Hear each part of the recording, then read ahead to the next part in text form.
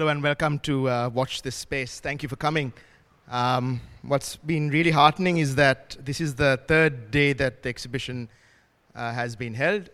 And I think apart from Rohan, I don't see any face who came over the past 2 days. So every session seems to attract its own distinct audience, which is quite interesting and also quite rewarding as a curator.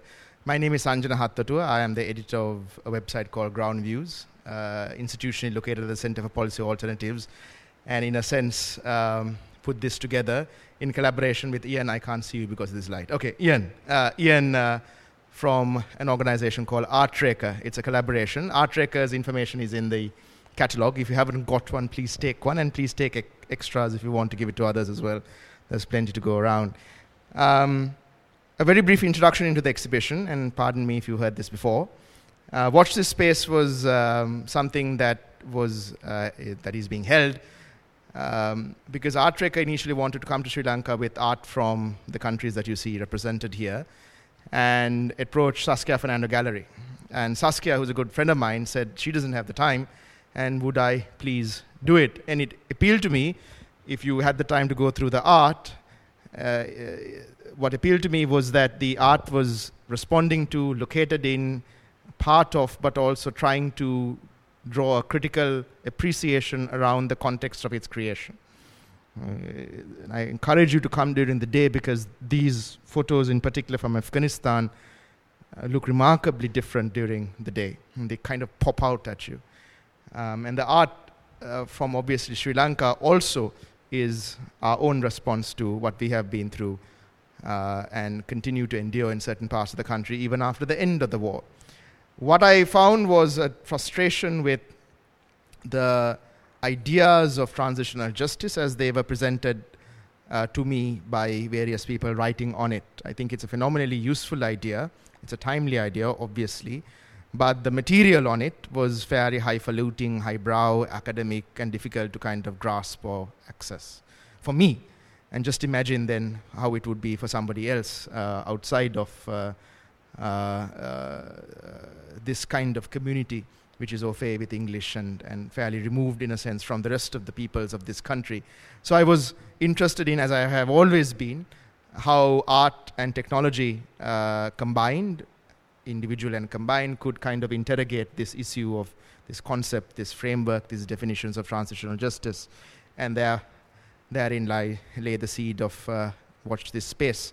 In addition to the art, these kinds of discussions, there's also theater. So theater is also an integral part of Watch This Space.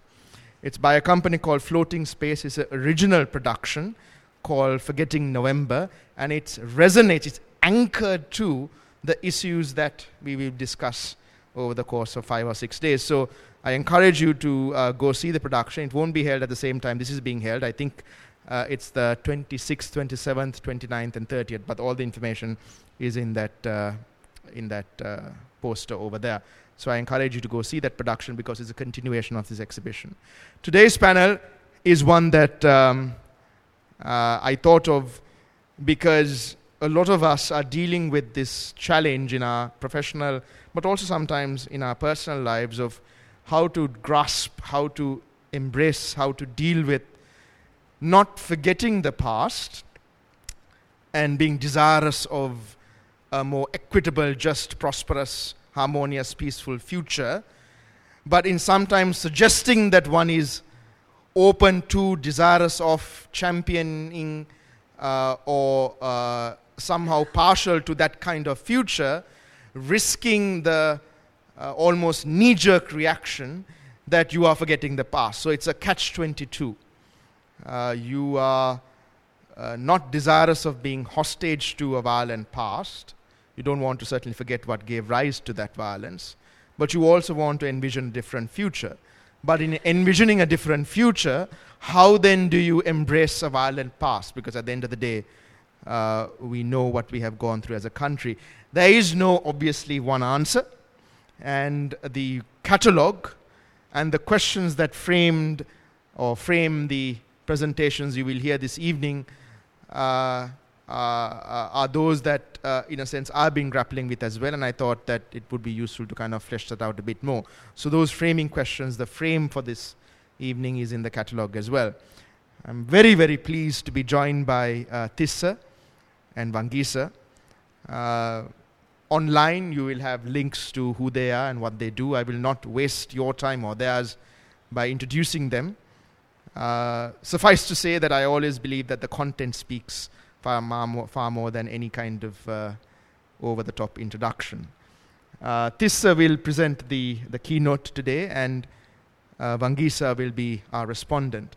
Tissa I've had the pleasure of knowing for many years in my professional capacity at CPA, and has always been both a critical supporter and a contributor to Ground Views as well. Wangisa, who I met for the first time today, I only have known through the wonders of the internet what he looks like. But I must say that in 9 years of curating Ground Views every single day, one of the most enjoyable exchanges have been between Wangisa and Dayan Jayatilaka, where it was an absolute delight, I can tell you, I can assure you as an editor, to have Wangisa taking on Dayan and have that kind of thrust and parry of wit. I think this was a couple of months ago, almost. Was it a year ago almost? And I encourage you, because it's if anything, that's the kind of content that reaffirms, in my mind at least, why Ground Views was set up.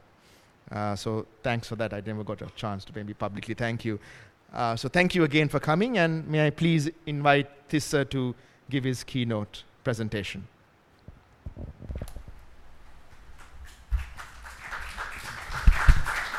Yeah.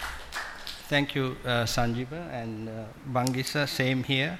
I first knew of you when I read your exchange with Dayan Jayatilaka, and I remember writing to Sanjana and saying, who is this man or woman, Wangisa Sumanasekara, because it's very difficult, as you know, to get a last word in with Dayan Jayatilaka if you have ever had a debate with him. I had the dubious honor of being his teacher, so I have known him from his undergraduate years, and I know how difficult he can be. Interesting chap in his own way, but he can also be difficult at times. And so I'm delighted that Wangisa is the respondent to what I have to say, and I must pay a public tribute to him even at the cost of embarrassing him. One of the nice things that happened when I started preparing for this presentation this evening was that Wangisa and I had some exchanges, because I wrote to Sanjana and said, what have you done to me? This is such a difficult task that you have entrusted to me. And there was Wangisa very helpfully saying, yeah, it is complex, but it can be handled. And he was more than a calming influence. He was also a person who gave me certain insights and certain perspectives. And I want to thank him before I begin very much for that. So I'll get to what I have come up with on this subject. The subject of war, memory, memorials, memorialization, and the violence of the state has been rekindled both domestically and internationally in recent weeks. Sri Lanka's ongoing election campaign has focused on a long and brutal internecine war and the need for reconciliation. Internationally, the 70th anniversary of the awful events in Hiroshima and Nagasaki has been observed. The Hiroshima Peace Memorial, commonly called the Atomic Bomb Dome in Hiroshima, is part of the Hiroshima Peace Memorial Park, designated a UNESCO World Heritage Site in 1996. It serves as a memorial to the atomic bombing of Hiroshima on 6 August 1945. 70,000 is reported killed instantly, and a similar number is said to have suffered fatal injuries from radiation. Bombs were dropped on Nagasaki on 9 August 1945, And Nagasaki's atomic bomb museum was built in 2003 around the only structure left standing near the bomb's hypocenter. Some locals opposed the building of the atomic bomb museum, while some others were for it. It is now 70 years since the dropping of atomic bombs by the United States. Post-war Japan limited its military to self-defense.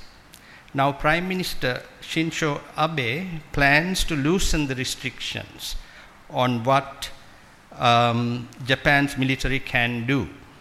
Opinion is divided, as most in Nagasaki and Hiroshima continue to be supportive of peace and disarmament. According to the mayor of Nagasaki, Tomihisha Tower, there is, within quotes, widespread unease about Mr. Abe's legislation that will alter the constitutional requirement limiting Japan's military to self-defense. Meantime, in Chile, the death occurred a few days ago at age 86 of Manuel Contreras, the man who headed Chile's intelligence service, DINA, during the rule of Augusto Pinochet in the 1970s and 80s.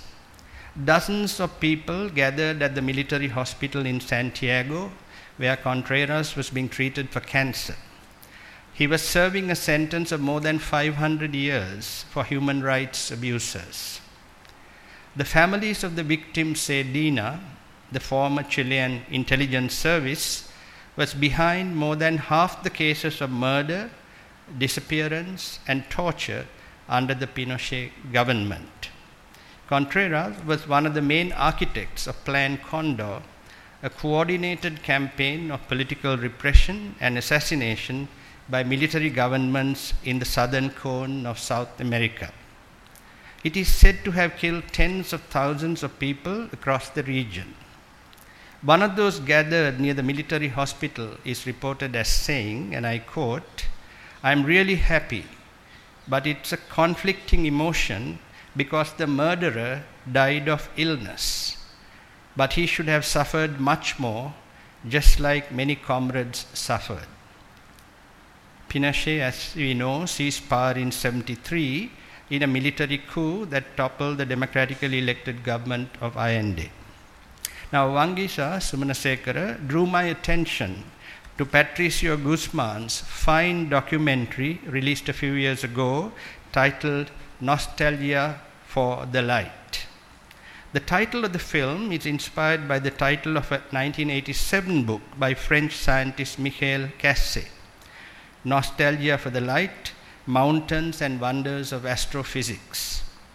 In it, Guzman draws our attention to the similarities between astronomers researching humanity's past in an astronomical sense and the struggle of many Chilean women who still search the Atacama Desert for the remnants of their relatives executed during the dictatorship. Given the above, the exhibition and related discussions we are participating in are as timely as they are relevant to Sri Lankan society.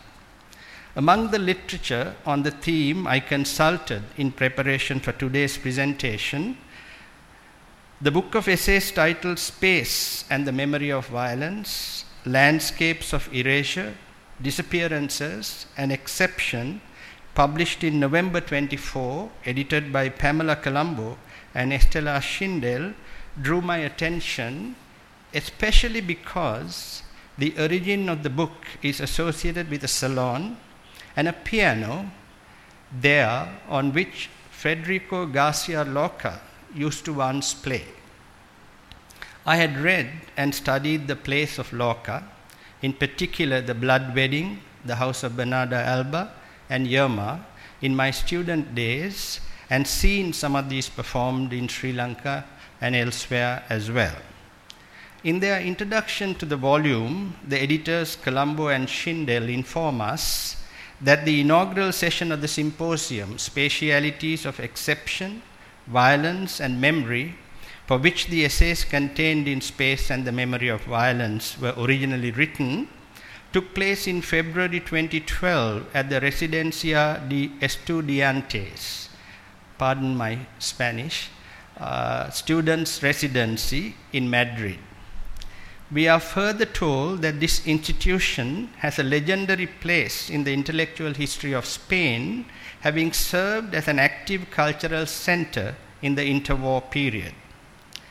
It had been here at this building that many prominent, daringly new, non-conventional artists and scientists like Lorca himself had met and initiated interdisciplinary conversations with a view to forging and disseminating new ideas before Franco's dictatorship had put an end to it all. It is fitting that this symposium was held in this spot, suffused with Lorca's memory and the piano on which he once played, standing there as a silent witness. Lorca, arguably the greatest Spanish language poet of the 20th century, he was born in 1898 and disappeared in 1936, was executed by the Francoist regime. Ironic as it may seem, Lorca is again, if my Spanish sounds awful, please bear with me, is a desaparecido, one of the disappeared, since his remains have never been found. Colombo and Schindel posed the question, what happens when state crimes do not leave traces and where there are no recognizable graves? How can absence be made visible? Whilst recognizing the immense validity of their questions, that which struck me was why a relevant related question was not posed, namely, what happens when those challenging the state commit crimes without leaving traces? At this point, I realized how complex and difficult the questions and issues related to our theme for discussion today are. I also noticed that most, if not all, of these questions and issues do not have definite, clear, and unambiguous answers, and that dispassionate analysis, therefore, may neither be possible nor desirable. And the exploration and discussion of these issues are complicated further by the changing ways in which we get news or information. National identity and honor often depends upon the recitation of selective histories. Thus, many Turks continue to deny Armenian genocide, and many Vietnam veterans remain wedded, as Joanna Bock reminds us, to the defense of "it was him or me" when justifying the slaughter of unarmed women and children. After the genocidal war in Rwanda, the prisoners accused of war crimes or crimes against humanity still protest their innocence. Bock quotes Robert Black of the Independent on Sunday, dated 31 July 1994, who, after a visit to a refugee camp in Goma, writes, and I quote, "Perhaps the most disheartening of all is that most of the Hutus, despite their agony, still do not recognize that what happened to the Tutsis was a crime of enormous proportions. There is a state of collective denial by almost everyone you meet in the camps. People do not see their ordeal as self-imposed, but as the fault of the Tutsis and the RPF, the Rwandan Patriotic Front. We are dying here because of the Tutsis and the cockroaches of the RPF who want to rule over us," said one woman who was absolutely convinced of the correctness of killing Tutsis. End of the quotation. And yet, the need for asking questions and articulating these issues remain of paramount importance. And so I decided that my presentation today, at best, would only be an exploration of this complexity and ambiguity rather than attempted last word on the subject. And my exploration will be within my own limitations. I know little or nothing about the raging academic controversies over memory and space and memorialization in former sites of terror based on what are termed memory studies or cultural studies. Frankly, these are beyond my academic ken. And if I tried to wade through the welter of available academic material, I would have probably ended up way outside my academic comfort zone. I therefore propose to approach my topic basing myself on my knowledge of literature and life and my familiarity with the violence of the state and the violence of those who seek to oppose the state. I also wish to confine myself to Sri Lanka and the violence that we have endured at home in recent decades. Under the broad theme of sites of violence, sites of memory, reframing the past, our topic today includes a number of sub-themes and significant questions. And these are: should sites of violence have new lives suitably transformed? Should these sites remain as they are as a memorial to the crimes committed at these sites? Should we dwell on the past or pick up the pieces, move on, and get on with our lives? Circumstances have changed after the violence and war that began decades ago and came to an end in 2009, in the May of 2009. Yet, should not we question the nature of the Sri Lankan state? Will Sri Lanka become more inclusive and ensure that the rights and dignity of all of its citizens are respected? Or will one segment of Sri Lanka continue to dominate the rest and perpetuate the endless struggle for domination, which will eventually lead to mutual ruin?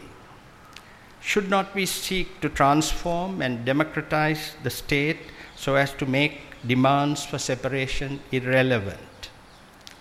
Some of us, perhaps a majority, happy that the voice behind us, seem not at all keen on analysis of the causes that led to war, the role of the LTT in it, and that of the state in meeting and overcoming the armed challenge to its authority.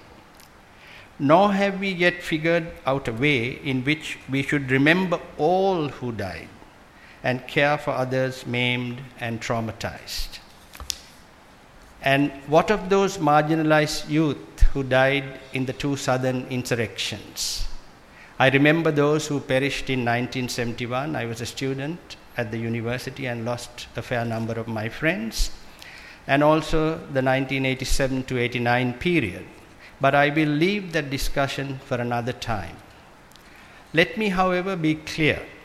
I refer here to all Sri Lankans who died, were maimed and traumatized, regardless of their ethnicity or if they died in defending or attacking the state. Here I am reminded of Antigone, Sophocles' tragic play based on the legend of Thebes. This play looks at the whole question of challenges to the state and the state's response to those challenges as a morally ambiguous issue. Two of Antigone's brothers die in battle, one attacking the state of Thebes and the other defending it. Creon, the king of Thebes, decrees that Eteocles, the brother who dies defending the state, is buried, within quotes, with all honorable observations due to the dead, while Polynices, the other brother who dies attacking the state, is not given burial. It is important for us to remember that for the ancient Greeks, burial after death was crucial for the afterlife of the dead. According to Greek belief of the time, the departed soul does not rest until the body is properly buried. In the circumstances, Antigone was convinced that the morally correct thing for her to do as an individual was to ignore the dictates of the state and give burial to her brother. By her action, she was proclaiming that loyalty to one's loved one overrides one's obedience to the state. In similar vein, the state represented by her uncle Creon argues that it has the right to safeguard itself and its citizens. The audience or the reader of the play is left with the notion, paradoxical as this may sound, that both are right and both are wrong.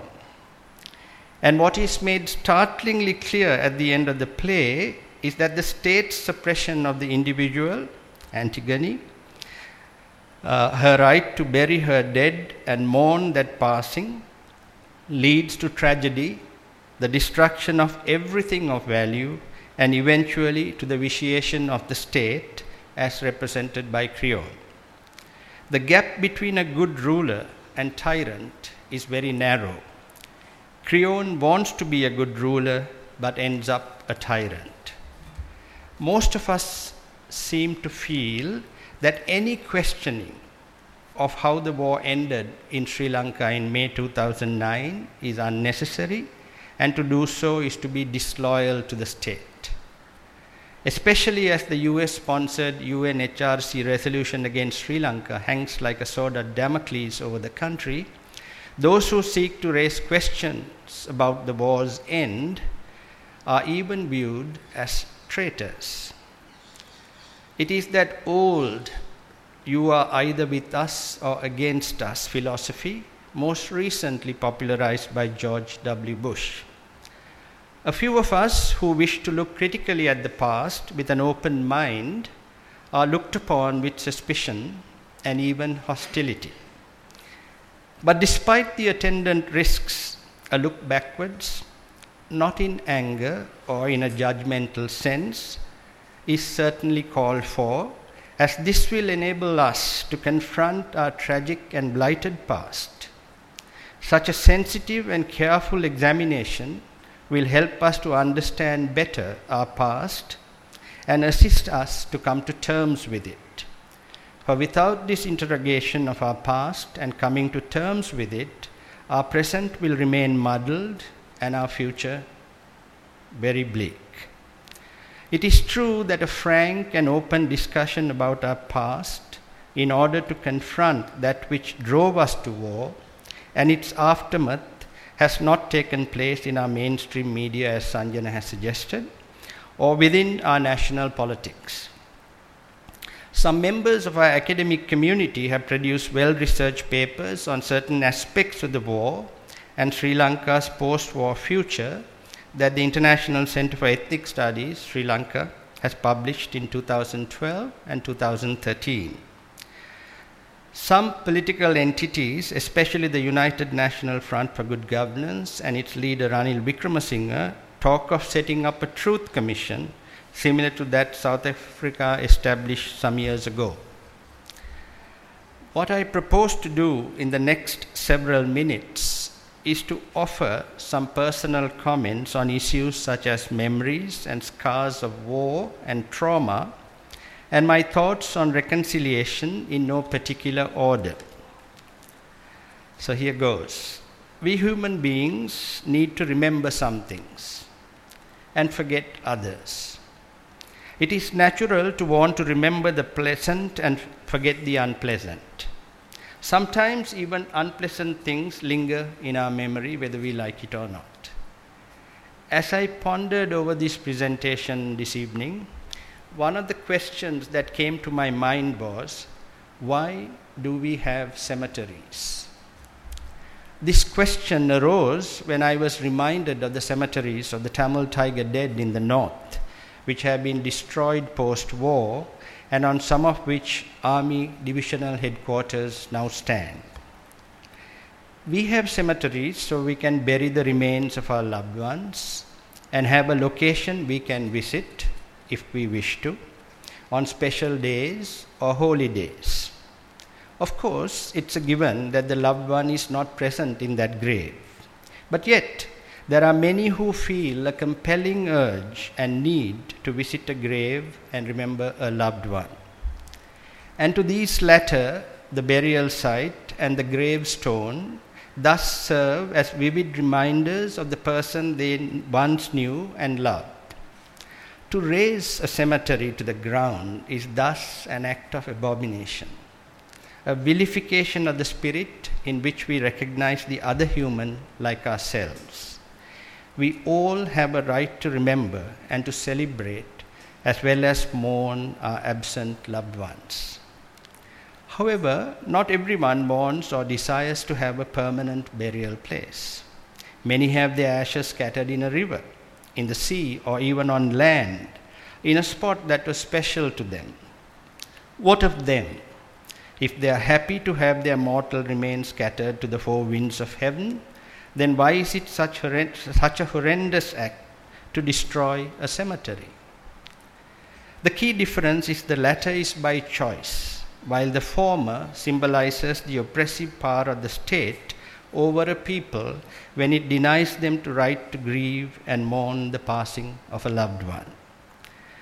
This begs the question why a state would destroy a harmless memorial like a cemetery. Why does it prevent people from mourning the passing of loved ones? I would think there are two compelling reasons which make the state to act irrationally. These are fear and the desire for revenge. The state is fearful because the memorial site could galvanize the loved ones into acting passionately, irrationally perhaps, and even fearlessly. Love is a powerful emotion, and grief over the loss of a loved one could even turn a lamb into a lion. Grieving parents, spouses, siblings, and children could become a cataclysmic force which could threaten the state. At another level, the agents of the state who fought and overcame the so-called enemies of the state also feel the urge to flex their muscles in the manner that conquering armies have done through the ages, in a bid to show them, i.e. the defeated, what's what. Thus, while the first reason is linked to fears about state security, unfounded or otherwise, the latter, that is, the show of force through muscle flexing, is a consequence of a baser human instinct, one that needs to be deplored and condemned by civilized human beings. Hence, the destruction of a memorial site like a cemetery could be the result of either one of the above reasons or a combination of the two: security concerns plus the desire to rub the enemy's nose in the dust. But such action becomes entirely counterproductive, as it would only serve to strengthen the differences between the conquering and the conquered people. By such perverse and vindictive behavior, so at odds with our religio-cultural values, we will have merely scorched the snake, not killed it. So what are the alternatives available to the state in such a context? There are no easy answers to this question. It has been said that a state will use whatever means are at its disposal to subdue rebellion and crush a threat to its existence. When people fight, they do not hold a book of rules in their hand, particularly so when the perceived enemy too does not abide by the rule book. Countries faced with civil unrest within their borders and threats from without will do all in their power to safeguard themselves, even if in the process they contravene Geneva Conventions. If they do so, the UN Human Rights Commission will throw the rule book at them, as they must do. However, this is complicated by the fact that the rule book is not thrown at everyone who deserves to be at the receiving end. The powerful states of the world seem to be exempt from the rules that are applied stringently to the actions of less powerful states, leading to the outcry against the double standards in operation.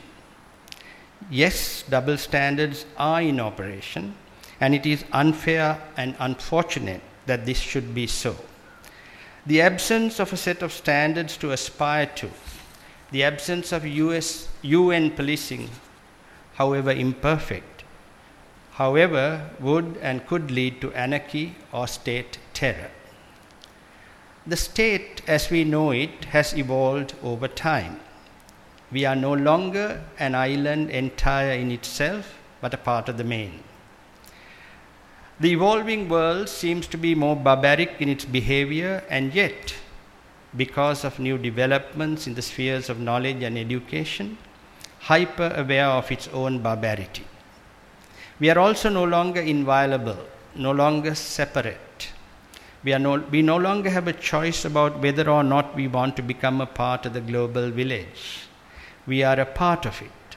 As long as technology connects us instantly to the rest of the world, as long as we sell to foreign markets and buy from them, as long as we move freely to and from other states, borders become fluid. Conversely, this movement is paralleled by a counter-movement towards separation. Secessionist movements are on the rise, giving rise to conflicts between the existing nation-state and its challengers. Perhaps the time has come to frame a new world order. John Lennon, as we all know in this room, famously sang and said, "Imagine there is no country and no religion, too." Maybe there's a message here for the 21st century. Is to reimagine the state in the manner suggested impossibly idealistic? Perhaps so, perhaps not. Now for some difficult but essential concluding thoughts about reconciliation, accountability, and justice. These pose enormous challenges, accountability in particular. Even at the risk of oversimplifying issues, let me say the following. There seems to be two very different and mutually exclusive points of view on one and the same phenomenon, which, in the context of a protracted and bloody internecine war between the two main ethnicities of the country, become impossible to mediate. For the Sinhala person, even at the risk of brutally reducing the stakes here, the soldier not only represents the hero who sacrificed life and limb to safeguard the motherland and the security of the Sinhalese, but they are also, and quite literally, the sons of the rural poor in the Sinhala heartland. For the Tamil, that soldier represents the murderer who killed their kith and kin. In other words, with the same force that the Tamils would seek justice for the loss of their loved ones, the Sinhalese would continue to see in the soldier the image of a savior. This is the dreadful limit of the term accountability. How will the Sinhala men and women in the South ever agree to a process whereby those who are held accountable for the crimes would be punished? Any attempt at a forcible enactment of an investigatory body, domestic or international, will only ever strengthen Sinhala Buddhist extremism, giving rise in turn to politicians who would manipulate these sentiments. But this seeming point of impossibility is also the point on which politics resides, at least in the sense it was used in all great emancipatory projects, from the communist movements and national liberation struggles to women's movement and gay-lesbian struggles. If we agree, that is, that politics consists in making seem possible precisely that which, from within the situation, is declared to be impossible. In this sense, it is around this point of impossibility the future of a different Sri Lanka is tenable. In concrete terms, and again at the risk of simplification, this means that there is really no midpoint at which the two contrasting opinions can meet on this issue, and we will always see either the vase or the two faces, as per Rubin. This means that the political future in our country will depend on the extent to which we can make the Sinhalese society understand the justifiable nature of the demand of the Tamil men and women who are trying to cope with the trauma of loss of life, hope, and desire. A trauma of loss of life, hope, and desire similar, I might add, to that which the next of kin of those victims of the two southern insurrections have endured for several decades now. As a point of the impossibility, it is also a point of intersection between art and politics. And it is in the sphere of art that some of the most serious attempts at grasping this seeming impossibility have been made. From the cinema of Prasanna Vitanage, Asoka Handagama, Vimukti Jayasundara, to the paintings of Jagat Veerasinghe, Chandragupta, Tenuara and all, and others. This leads us to the question of political art and its relevance in the era after the demise of 20th century communism. What role will it play in the process of thinking of the Sri Lankan future from the point of view of this impossibility we have been focusing on? What novel idea do they teach us about art and also about politics? Sketchy and elementary though these thoughts may be, I believe that searching for answers to these queries are indeed significant as we grapple with ourselves to shape our post-war future. We all know only too well that healing the wounds and divisions of any society in the aftermath of sustained violence is no easy task. The creation of trust and understanding between former enemies is a monumental challenge. If we are serious about seeking peaceful coexistence, however, a genuine attempt to forge such trust and understanding has to be made. Such an attempt at reconciliation is an essential stepping stone to a lasting and enduring peace. For South Africa, truth was at the heart of reconciliation. This, I'm convinced, is equally important for Sri Lanka. We need to find out the truth about the horrors of our past so that we could attempt to ensure they do not happen again. Without getting at the truth, we will not be able to place our faith and confidence in our future. As Bishop Desmond Tutu has argued, examining the painful past, acknowledging it, and above all, transcending it together is the best way to guarantee that we do not go back to war once more. Our aim should be to build a shared future from a divided past. Thank you.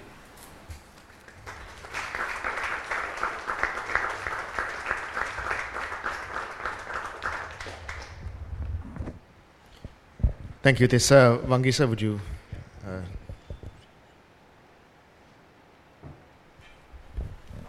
Thanks, Sanjana and Tissa, for that wonderful talk. I will be very brief. A few days ago, Tissa sent me the talk that he prepared, so I prepared some notes myself.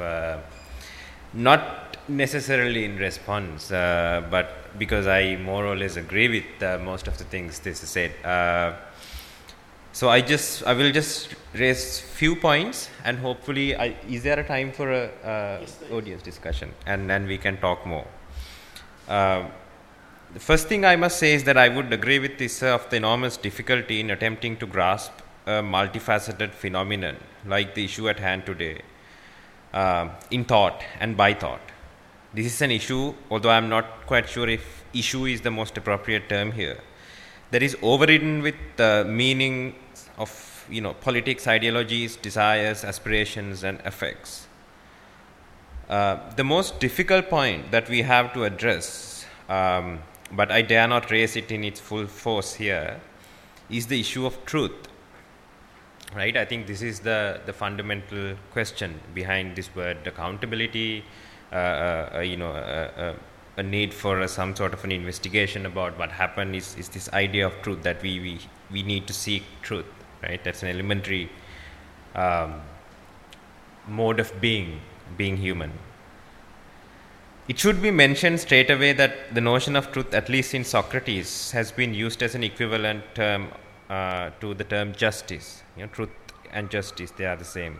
What we want is justice, and which is, in this case, means the same thing as truth.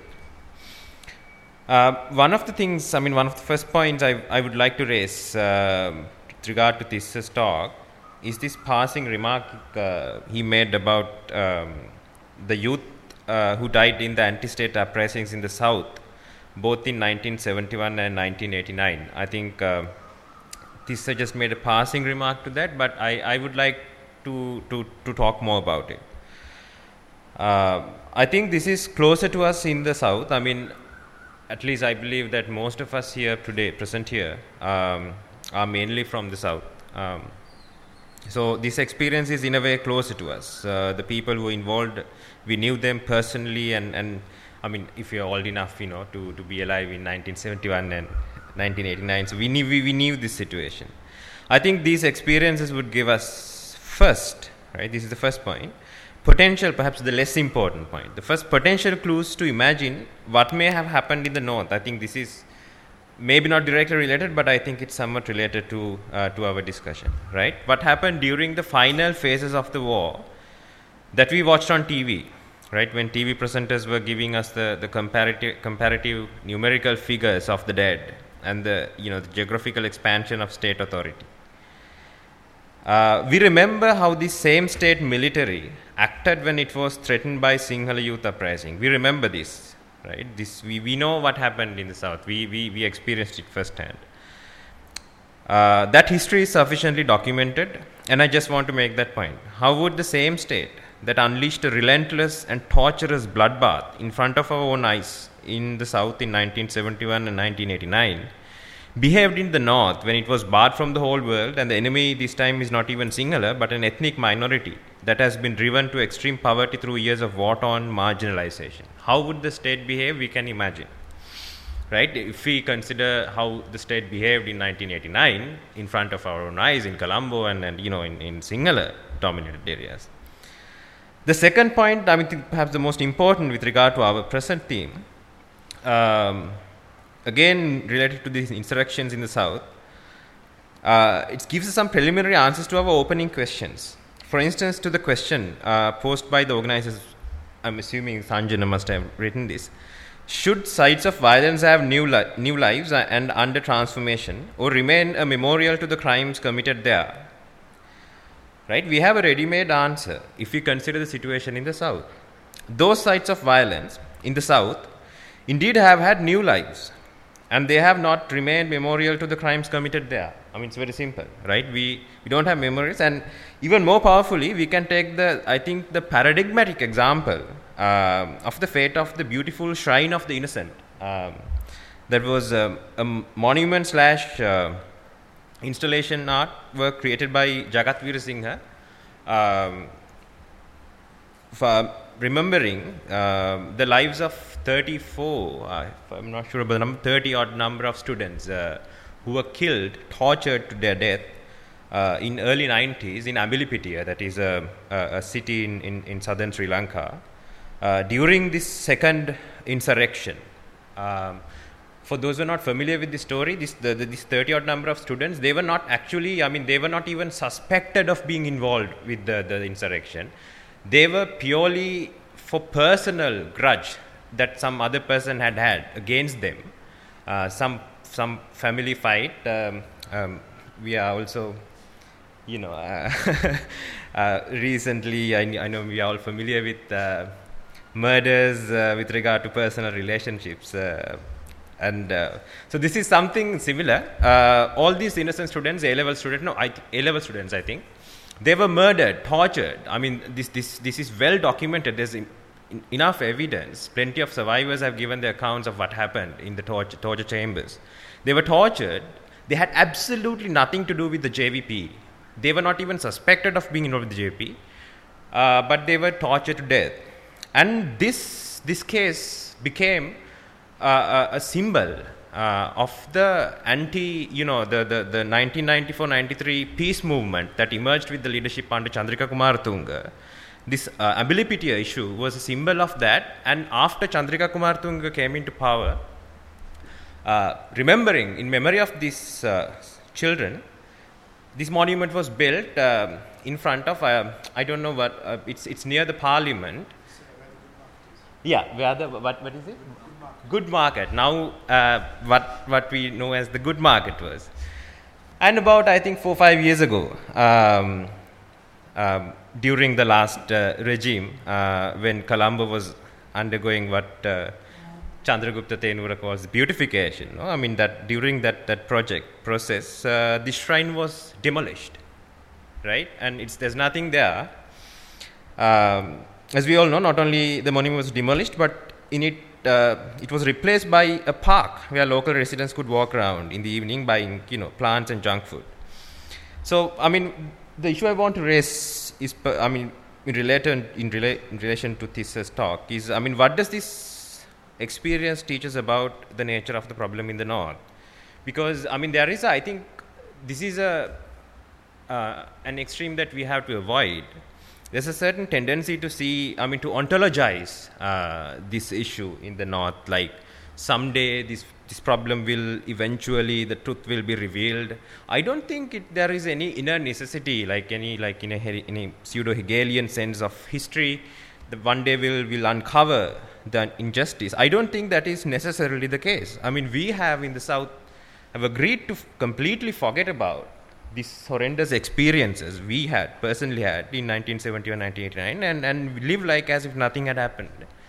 Incidentally, the JVP, this newly popular emerging JVP itself, is completely silent about this. Right. The second question I would like to ask from Tissa is concerning his critique of the UN. Right. I think there's a little bit over hasty remark concerning the inevitability of the rules being broken during a war of this nature. For I fear that this is dangerously closer to the arguments made by those forces who try to uphold the ethno-nationalist dominance that paved the way to the crisis in the first place. Of course, there is no denial of the fact that UN is dominated by certain powerful states. I think everyone would agree with that. And the neutrality of its bodies is highly questionable. Of course, there's no question about it. But does that mean we can fall back to the argument that says something like, okay, since they don't question those who are powerful, then we too should get a free hand to do whatever we want? This is the argument. This is an argument made by the extremist ethno-nationalist forces themselves. Right? In the same way, I think it's a bit too maybe perhaps misguiding to say that these things happen in a war like this. I am not willing to make that compromise that easily. Yes, I agree. In a bloody war like this, it's not going to be fought according to some rule, some law. Yes, I see the pragmatic aspect of that argument.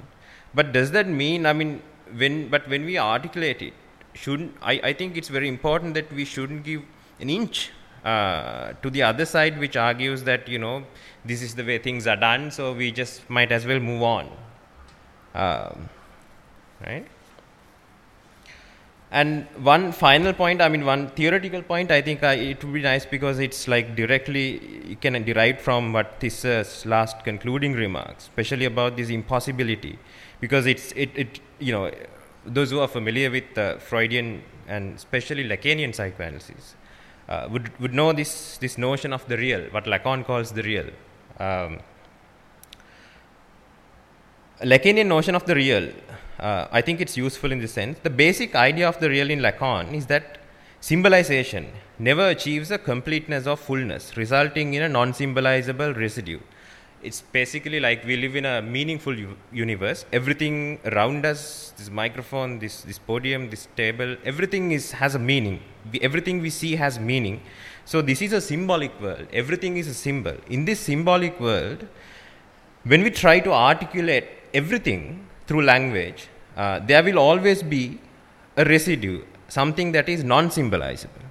But residue here is slightly misleading because the real is not something beyond the symbolic representation, but rather the very impossibility of signifying representation. Hence Lacan's formula, real qua impossible. Impossibility is real. When you try to say something like those who are, I don't know, say, for example, if you take the experience of being in love, you say that I love someone. Why do you love someone? You will try to explain it in a certain way, but ultimately there is something you can't explain. I don't know if anyone remembers seeing this wonderful documentary of Derrida, Jacques Derrida, the French philosopher, where the person doing the interview keeps asking, where Derrida met his wife, and so on. And then Derrida says, I can give you raw facts, right? We met in 1965 and so on. But there is a point beyond which it's difficult for me to articulate in words, right? There is a certain impossibility. So it's not the real thing when object is stripped of all identifications or denominations. It is rather an excess created by the very process of symbolic articulations, this excessive residue.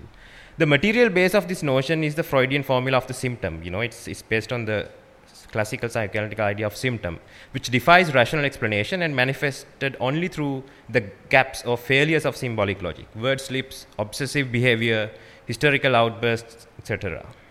In any situation, in any symbolic field. The point of impasse or the point of impossibility, I think Tissa rightly said, which precisely allows us to think the situation as a whole. If you look at the situation, like if you look at, say, the patient's history from the point of view of the symptom, from the slip of the tongue. Incidentally, I don't know if you noticed, there was one slip in Tissa's talk. He wanted to say UN and he said US. I leave it at, right?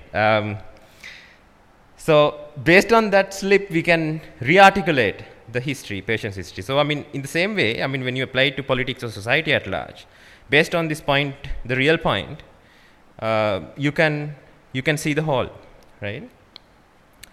So in this sense, we can say that the inappropriate term issue of accountability is the real point from the standpoint of which we can see the idea of a harmonious and unified singular nation state in its inherent incompleteness. Right? But the point of impossibility is also the point on which politics resides. Right? This is the idea. At least in this sense, it was used in, as Tissa noticed, in emancipatory politics. That point of the impossibility is the point from which we can see what we imagine to be a totality, a harmonious totality, a completeness. But if you locate yourself, position yourself on this point, you can see it's not complete. There is something missing here. And I think this will allow us to think or reimagine a different Sri Lanka. And I think in this regard, this is a wonderful talk.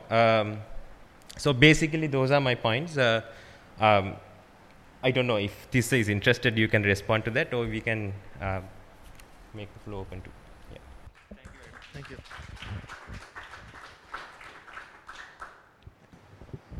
We have mics. If anybody wants to respond, ask a question, give a comment, please do so. We have plenty of time.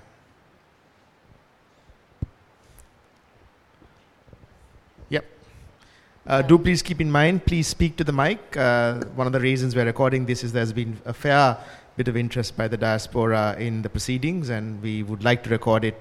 We record every session, and we will eventually put it up online as well. So please speak to a mic. Thank you. Go ahead. Okay. It's a response to Wangisa's first point that we think about JVP and 71 and 89 as a way of getting to the Tamil problem. And I guess the problem with that is you always have to think about the Sinhalese to get to the Tamil, right?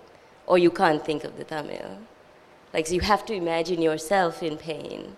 And the otherness of the Tamil is impossible unless you could. I guess that's my question. Do you always have to think of yourself and never of the other or the radical difference of the other? So I guess that's my question regarding mediating it through the JVP. So, I don't know if that's a question or a comment.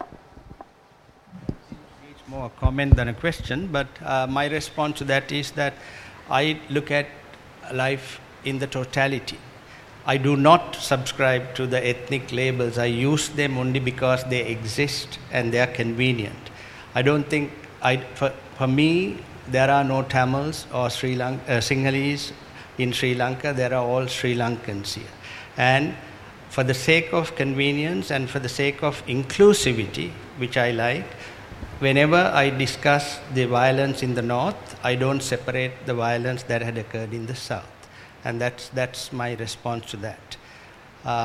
One thing about what Wangisa said I'd like to respond to is that I didn't say that we don't need the UN intervention in Sri Lanka. If you noticed, I said, however imperfect, it is good that they are there to throw the rule book at us.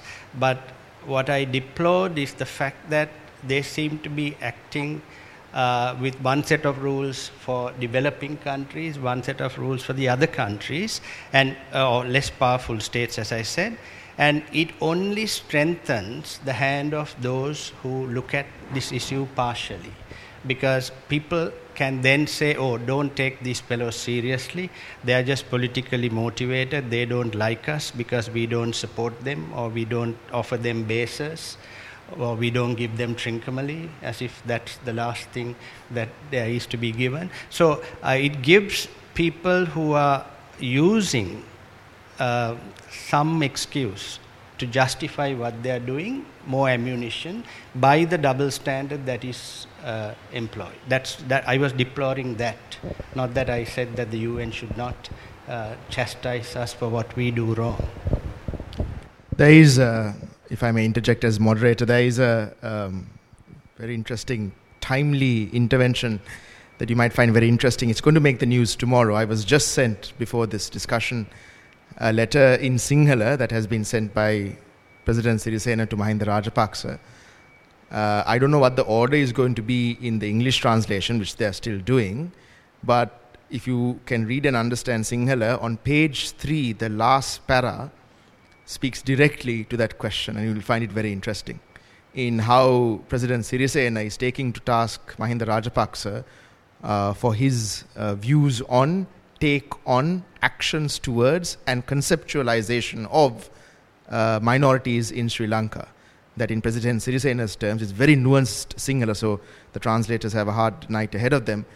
He decimates the former president's take on minorities. It's, by the way, this letter has just been released, should make the news tonight and definitely tomorrow. Any other questions? One in front. I think this is more a comment than a question. I'm really interested in the position that is given to truth in this forum. What I would like to see more of is the scientific work that says that there actually aren't any different races. Every human alive on the planet goes back to one African woman.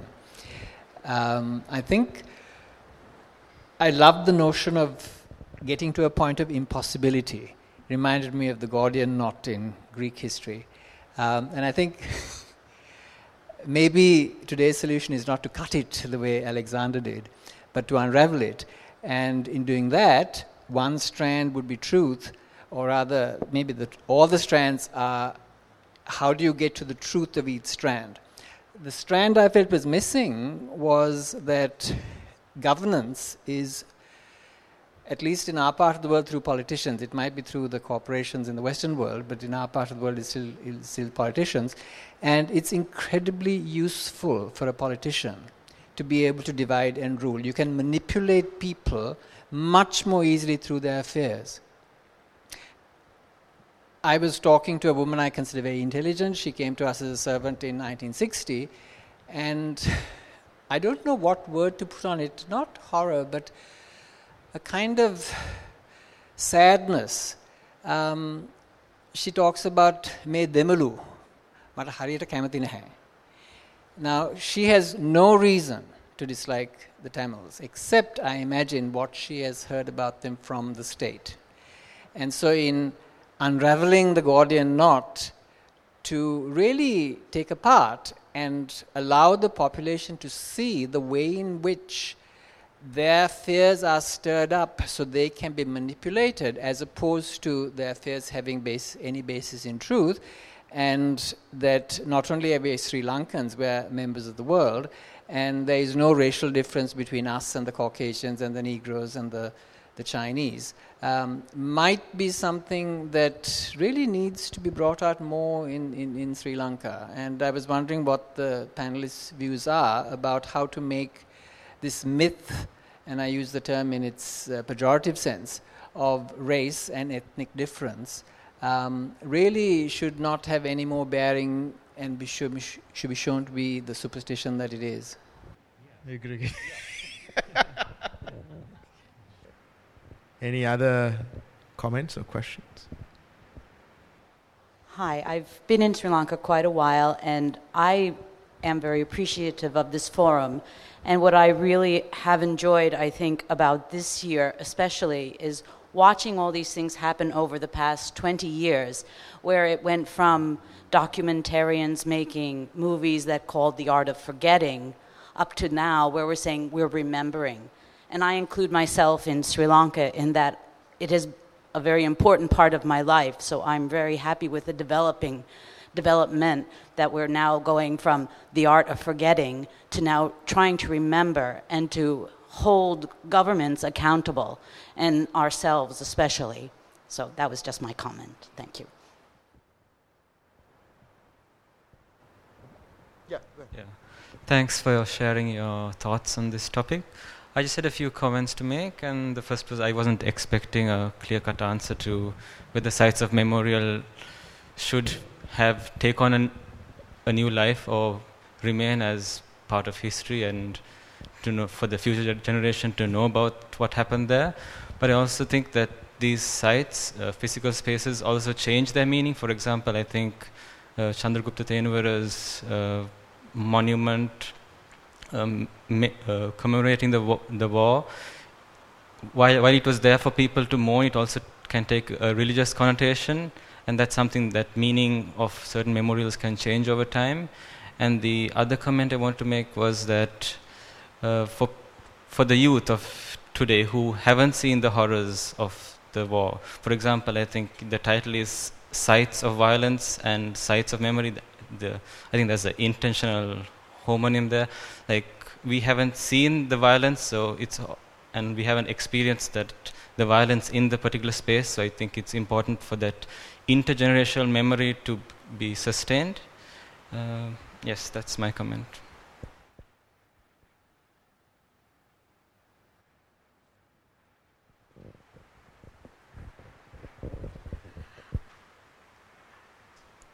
I went to Jaffna at the height of the war, and one of the things I felt when I saw those cemeteries was that they were not just cemeteries to grieve for the dead.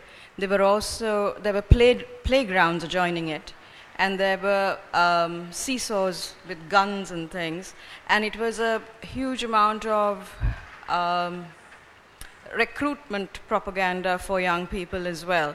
So while I agree with you, Tissa, that you have to have room to mourn the dead, and I don't think that the cemetery should have been destroyed and camps built on top of them. I just wanted to add that as a comment, that when you saw them at the height of the war and you went in there, there was a little bit of kind of, were these cemeteries or were these celebrations of the dead in some way to kind of get the children in? And seeing those AK-47 guns as seesaws was a little bit disquieting. Can I ask you a question on that question? There's a riff off that. You talked about the world as symbols and symbolism, and that meaning is mediated through that which we perceive to be or give meaning to. In a sense, the world is defined by that which we give meaning to. Now, if that question is taken as a concrete example, where would you locate the response of a state with regards to the physical artifacts of the other?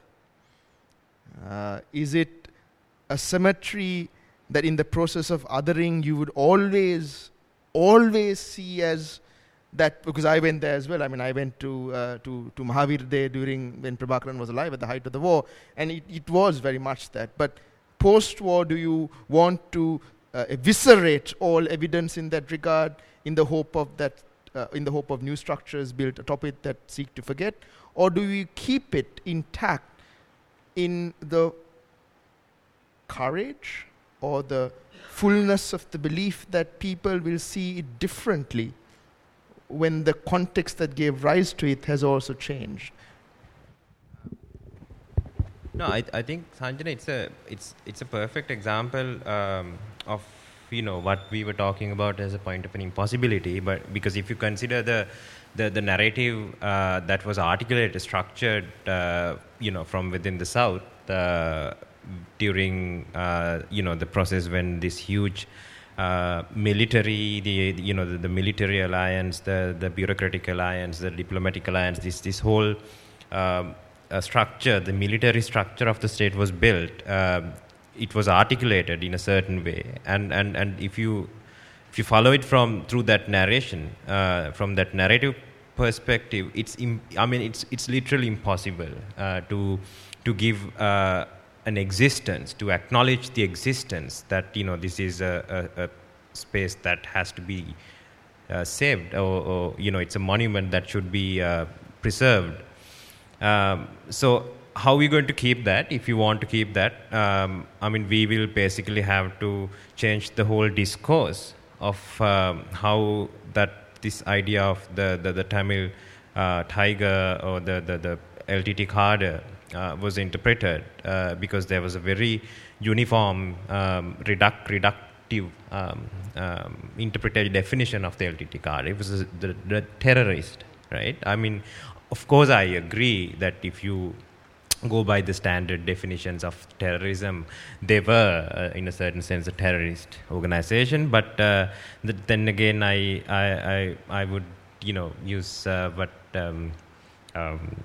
who's that? The Pakistani Marxist Aijaz Ahmed, who said that terrorism is the sigh of the poor, or even more famously, I think Jean-Paul Sartre said, terrorism is the nuclear bomb of the poor. So you have to be willing to change the whole discourse, and that particular site can only be acknowledged as a point, that it can be allowed to exist if we agree to change the whole discourse. The symbolic way we structure this idea of the North, people in the North, our relation. I might be accused of thinking,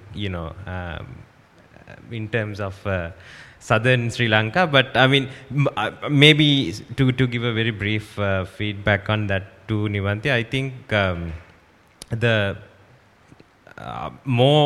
this is more of a strategic or a tactical approach that I have used when I'm discussing with those who are completely away from this world, that we are involved in. Fortunately, or I think unfortunately would be the more accurate way.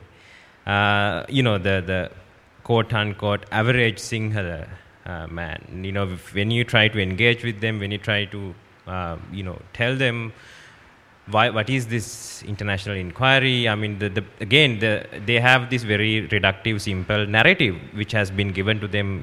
This is a international conspiracy against our country, led by so and so states and so on. So in order to show them maybe there is another point of view, I think I have personally experienced this particular example very useful. Just think of what happened in 1989. It was a Sinhala rebellion, Sinhala insurrection, and how did the army react?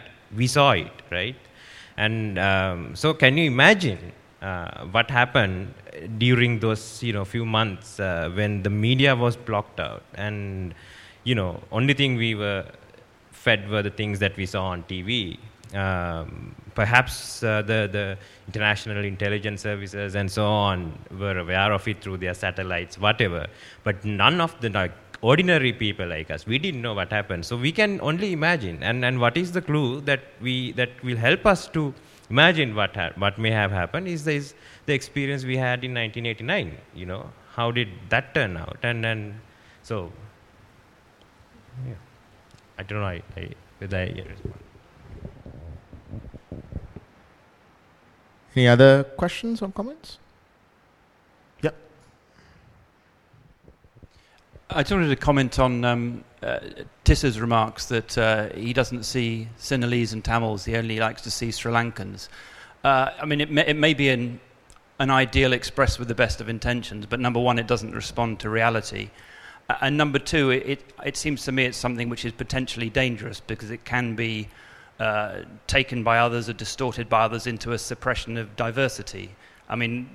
One international example as a comparative you can give is Turkey, where Mustafa Kemal Ataturk created the modern Turkish state out of the Ottoman Empire by denying any kind of diversity. For 70 years, there were no Kurds, no Armenians, no Georgians, no Greeks. Everybody was a Turk, and his famous phrase was, "Happy is the man who could call himself a Turk." And I think there is a danger in being afraid to celebrate diversity, perhaps for the best of intentions, but it can lead you down a dangerous path, it seems to me. And that's why I would agree that if you're talking about truth, it's very difficult to see how you can get to any truth in the conflict in the north without addressing full on the truth of what happened in the south, particularly in 1988 to 90. Because it seems to me you need to take the majority community with you in that exploration. And I mean, South Africa is the example when people talk about truth and reconciliation. It was the majority community there that had been suppressed for decades. It wasn't a minority. It was the minority that was doing the suppressing.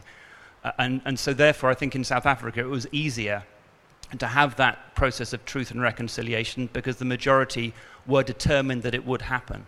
And it just seems to me, and I don't know whether you agree, that without beyond the sphere of intellectual and political debate, without taking the majority of the majority with you on that journey, it's never going to succeed. Comment. As far as I go, my reality is that I don't recognize ethnicity.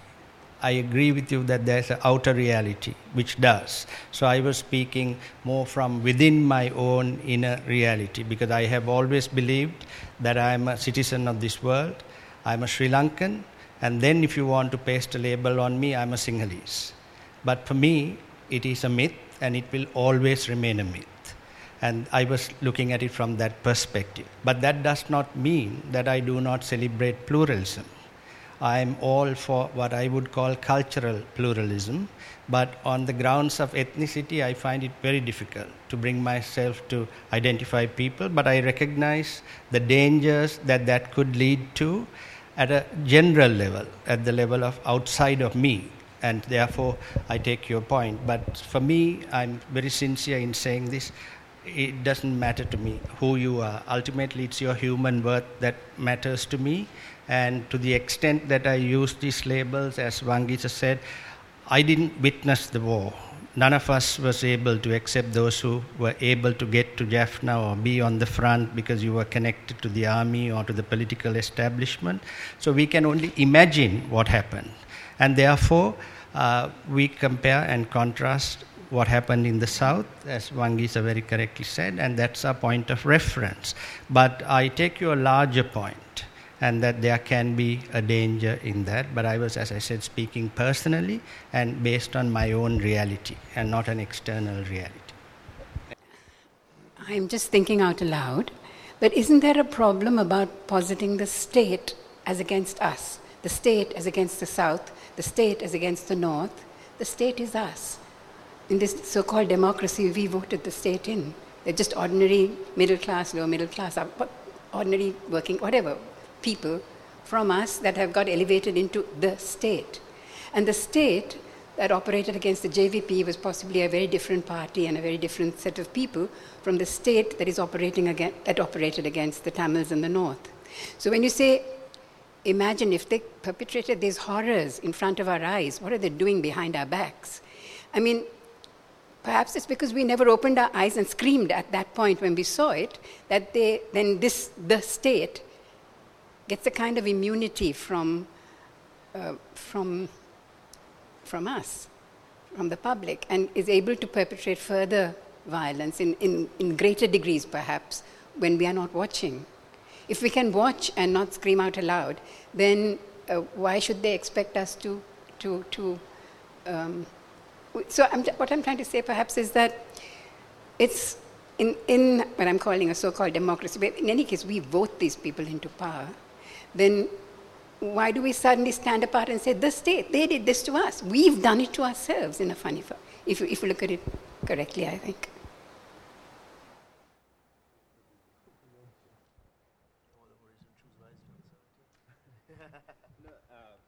Thank you very much for this point. I wanted to actually raise this issue myself, the issue of the state. It slipped my mind.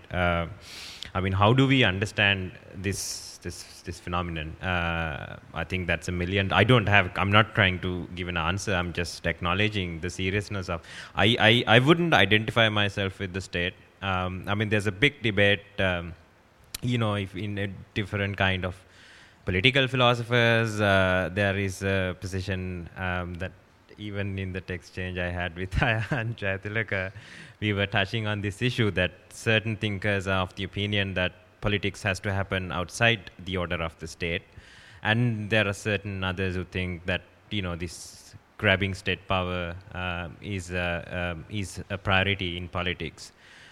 I personally don't know. I mean, I am agnostic. I'm an agnostic when it comes to this issue, but I agree. I mean, how do we define the Sri Lankan state?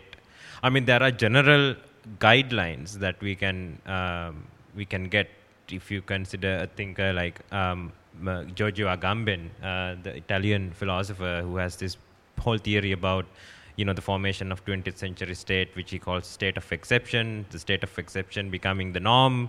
So we don't have, the idea of democracy. And again, on the other hand, this argument developed by someone like Slavoj Žižek, who says that there was this link between whatever said and done, no matter how Marxist or anti-capitalist we want to be, there was one good argument for capitalism, that ultimately when there is capitalism, it will inevitably bring democracy. This was the good argument for capitalism.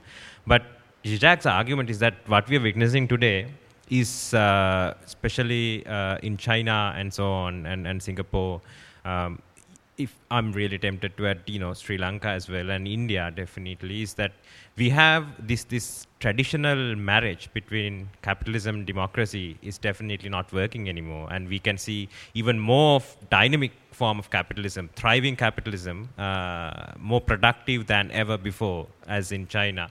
It's happening without anything to do with the democratic ideals of modernity.